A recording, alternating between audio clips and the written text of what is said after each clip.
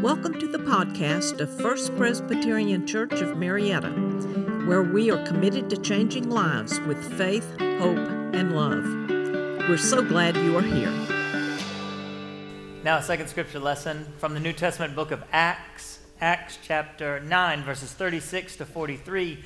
With this scripture lesson, we continue a sermon series through the book of Acts, watching as the Holy Spirit leads the disciples out into the world, spreading the gospel. Again, I invite you to listen for the word of the Lord.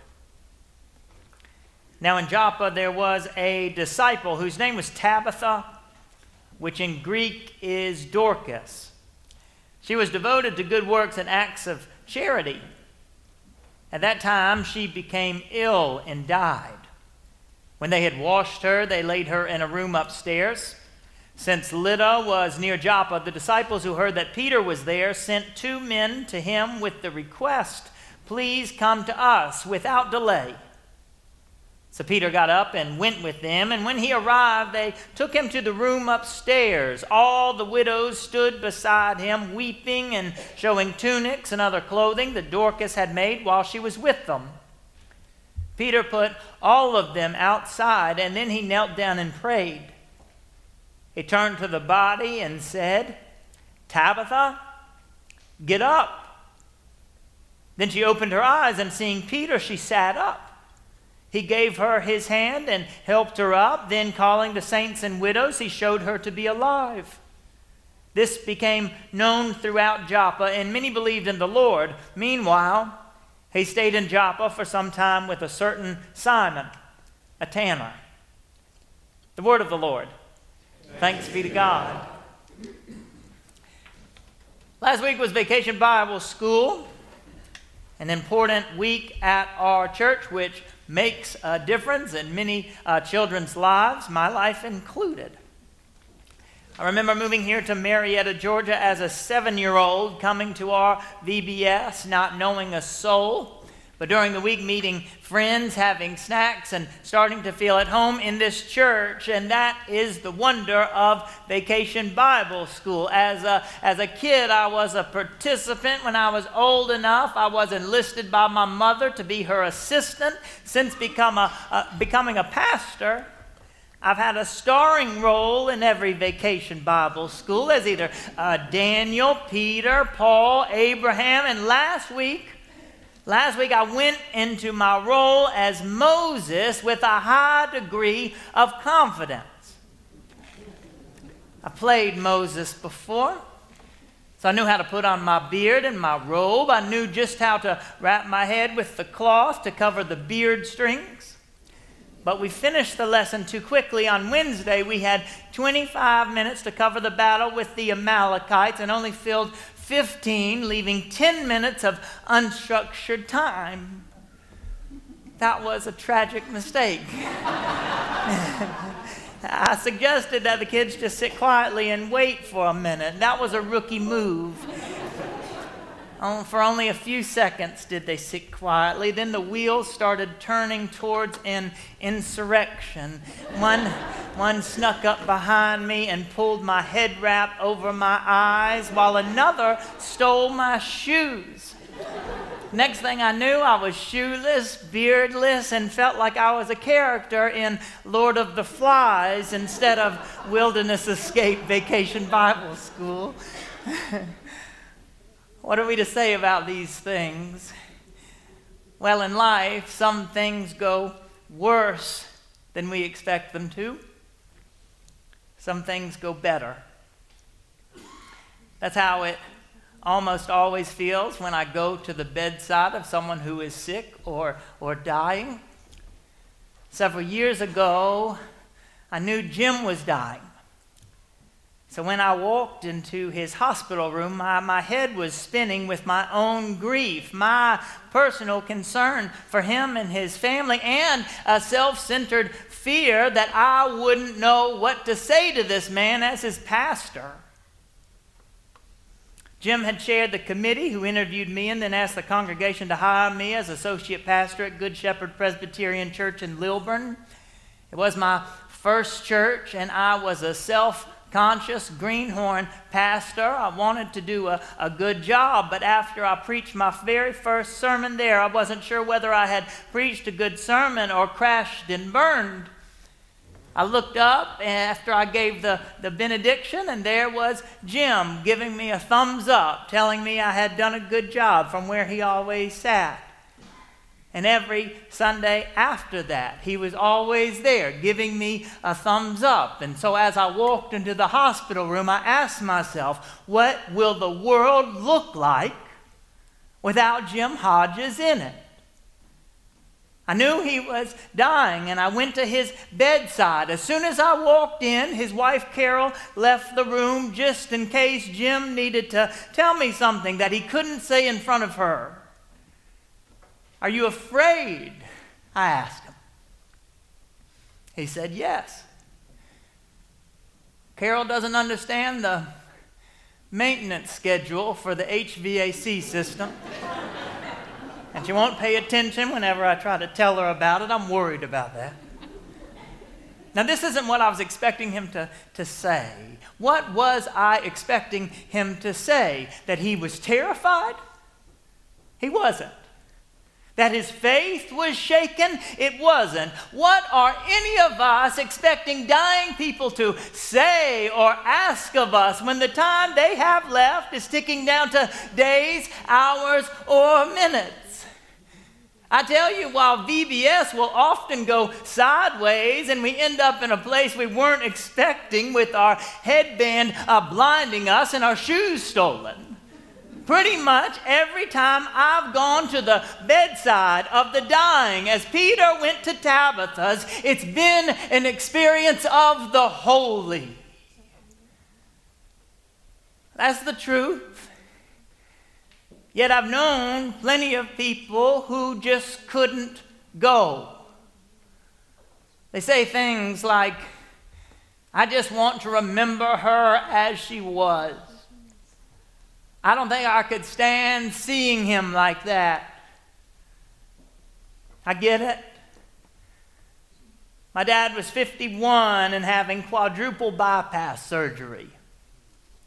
So sure was my mom that there was nothing serious wrong with him. She wouldn't pay for the valet service at the hospital, but made him walk from the parking garage all the way in. She still feels bad about that, so I bring it up from time to time. But I understand what she was thinking. He was so strong and able-bodied. There had been nothing wrong with him. Only then, all of a sudden, he was confined to a hospital bed, only 2 in the room at a time. Mom wanted me to take my little brother down there. He was just 13, and I was supposed to be there with him in case the sight of our dad scared him. I was 22 and was expected to handle it, though the sight of my dad hooked up to all those machines, so pale, so vulnerable, affected me to the point where it was my little brother helping me to hold it together. Have you ever been to the bedside? Have you ever been to the bedside of a dying friend? Have you ever seen the one who is supposed to be strong, weak, and in pain? It's enough to keep plenty of people away. So sometimes when parents get sick, one child ends up carrying the heaviest load while the others can't make themselves go. What is it about the bedside? I can't say exactly, but as the disciples are sent in the book of Acts to the 4 corners of the earth, don't forget that being called to take the gospel across the sea and into a foreign land is no more terrifying than going to the bedside of the sick and dying. Peter was called to the bedside of a disciple whose name was Tabitha, which in Greek is Dorcas. She was devoted to good works and acts of charity, yet even she became ill and died, because even the holy become ill and die. Even the lovely, even the dedicated, even the beautiful, even the kind, even the good, all become ill and die, and they called on Peter to go to her bedside, to go to the bedside of Tabitha. Have you ever been called there? Have you ever had the courage to go when you were called? Not everyone's gone. Some of us, when given the chance between taking the gospel to China or testifying to the light at the bedside of the dying, would sooner get their passport in order. What is it that we fear about the dying? Is it that they'll take us with them? Or is it that where they are, we are soon enough to follow? I once went to visit a woman named Jean Love, who was that uncommon kind of person who was always wanting to plan her funeral. She didn't have time to beat around the bush. She once told me that she was tired of me always being late for our appointments, and that I should never be late to meet with old people, because old people take so much time to get ready and only have so much time before they have to go and use the bathroom again. I asked if she was always so direct with everyone who comes to visit, and she said, "Oh, Joe, we must be direct. Getting old is terrible. It's just terrible. Everything changes. Nothing stays the same. I miss so many people. But we must always be direct, because getting old is so much worse if we are afraid to look it in the eye." Peter was called to the bedside of Tabitha, and there he had to look death in the eye. There he went to the place we are all headed. There he surely remembered what Jesus had said to him that day on the beach. Jesus said, "Very truly I tell you, when you were younger, you used to fasten your own belt and to go wherever you wish. But when you grow old, you will stretch out your hands, and someone else will fasten the belt around your waist and take you to where you do not want to go." Jesus gave Peter, then young and able-bodied, a glimpse into his future, a future no one rushes toward. So people don't flock to the nursing homes where some are led around and taken where they don't wish to go. No. When people reach a certain age, they are often ignored and suffer not only the aches and pains of old age, but the suffering of isolation. Who goes to the bedside? Peter was called there. What did he expect to find once he got there? What do any of us expect to find at the bedside? I tell you, if we have the courage to go, what we will find is the light shining brightly. Yesterday, our own Denise Lobodinsky, who serves as the beadle today, along with Susan Tibbetts, organized the break room at Vacation Bible School. She sent me an email from the rector of St. Stephen's Episcopal Church in Birmingham, Alabama. If you've been watching or reading the news, then you know that 3 are dead after a man walked into that church and opened fire. Denise sent me an email from the rector. Her friend has been visiting that church, and her friend's daughter just attended their Vacation Bible School. In this email, the rector quoted my favorite verse of Scripture, John chapter 1, verse 5. The light shines in the darkness, and the darkness did not overcome it.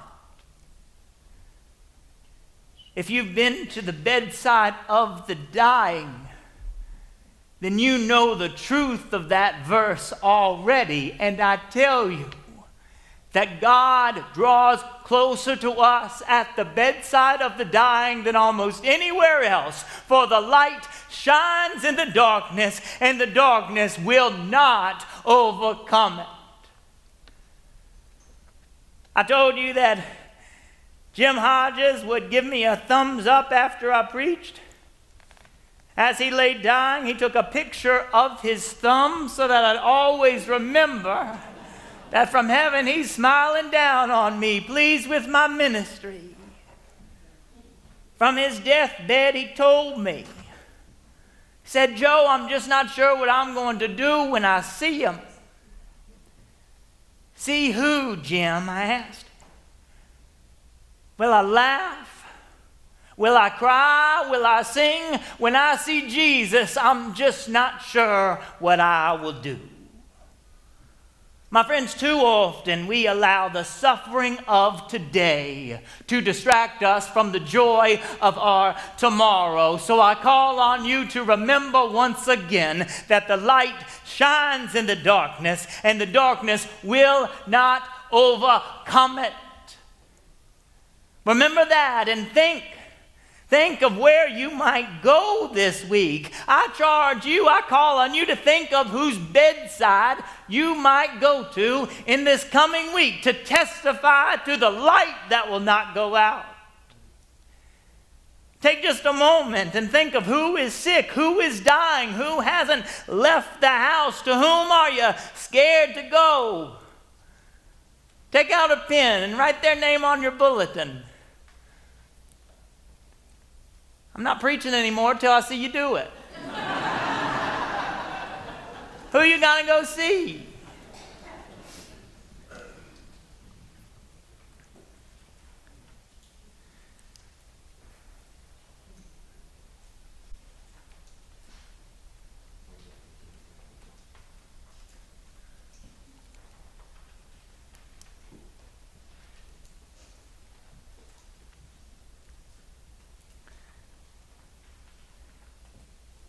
Write your Tabitha's name down on your bulletin and make a point of going there this week. But why? To do what? To see the light shining brightly. For like water from the rock, like life after death, the light shines in the darkness, and the darkness will not overcome it. Testify to the light. Thanks be to God. Amen. This podcast is a ministry of First Presbyterian Church of Marietta. Come join us Sundays at 189 Church Street, Marietta, Georgia, or visit us online at fpcmarietta.org.